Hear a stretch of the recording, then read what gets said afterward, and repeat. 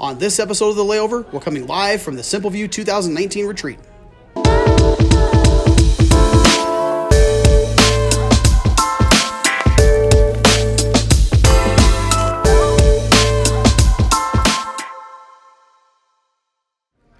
Hello, everyone, and welcome to episode 57 of The Layover Live, where we bring you the top article from The Layover each week. I'm Jason Swick, VP of Digital Marketing. I'm joined by strategic analyst Grant Stoltz. So, Grant, welcome. Hey, thanks for having me. Yeah, really cool today. We got a lot of stuff going on as we're talking about retreat.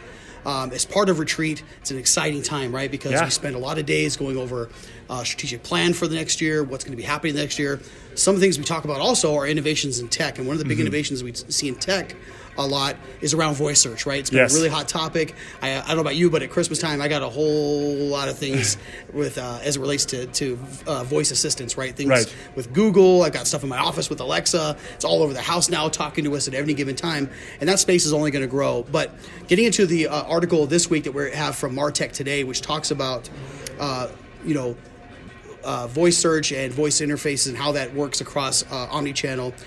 Really, that's first and foremost get into what is voice interface and how does that relate, or how does that even differ from what we think of as voice search? Yeah, no, it's a good question, and sometimes they're almost used interchangeably, but really they shouldn't. Voice search is an aspect of voice interface. Voice interface can be everything from, again, talking to your Amazon Echo.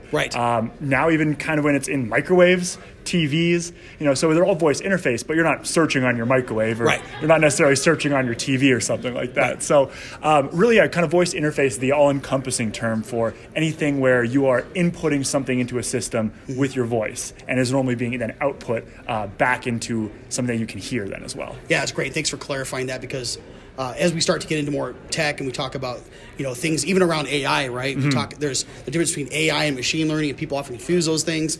I think as we start to grow in voice search, also having a clear understanding of interface versus search is a big thing. So talking about AI, let's talk about that a little bit. There's lots to talk about that, especially in relation to voice search.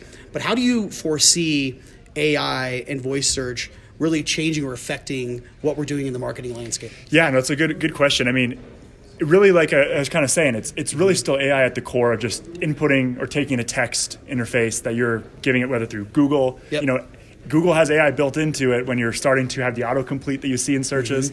So really, the only really difference is that now it'll seem more natural that you're asking, questions that you'd actually ask a person. Just as you would say, you're not just going to ask a person, hotels in Miami. You're going to say, hey, where can I find some great hotels in Miami? Yeah, it's much more conversational. And the AI on the back end there can interpret that and then also give a response that you would consider, an English or, response that someone would actually say as if they were talking to you. So AI kind of acting as a conduit between the responses from these text interface or traditionally text interface programs to now make it just have a little more of a human touch and a little human element, I think. Yeah, really good point. We're only going to see that start to grow as natural language learning, machine learning, and all that starts to incorporate into voice and into that ecosystem.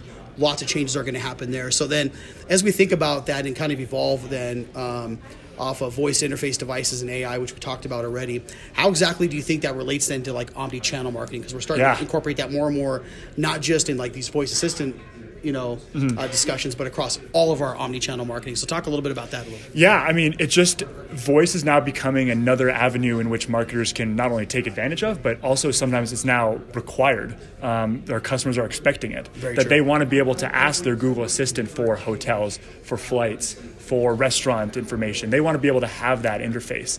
And if you as a business, a destination marketing organization, aren't able to tap into that market within, I'd say, the next few years, that's going to be something where I see a lot of people being left behind in that aspect. Now, again, it doesn't have to be transformational to your organization. It's just simple as noting that, hey, this is a medium that's coming up. What are our plans to address voice? Is it changing any sort of ways in which your content is created? Is it changing applications? Is it that you now have to or have the ability to within an app have a voice interface instead of having to type in your search queries? So just little things like that. Anytime that I think you have some sort of text input, just thinking about how could I potentially integrate voice with this, and what is the end user getting back as well? No, absolutely. You make some really, really good points there. It's really good to start to disrupt the space. Very similar to how desktop, with the shift to mobile, disrupted the way that we type and the way we interface and type keywords into a search box. Totally. Voice is going to do the same thing, right? We're going to probably have more long tail type searches because it is conversational, and definitely something to keep an eye on. So, Grant, thanks for sharing those insights. Absolutely. Again, coming to you here from Retreat, where we're talking about innovation. I think voice is something that we are going to see nothing but growth in. Absolutely. And as we start to become more and more comfortable with that platform. So, thanks, Grant, for stopping by. Thank you, everyone, for tuning in each and every week. So, we'll see you next time, and have a great day.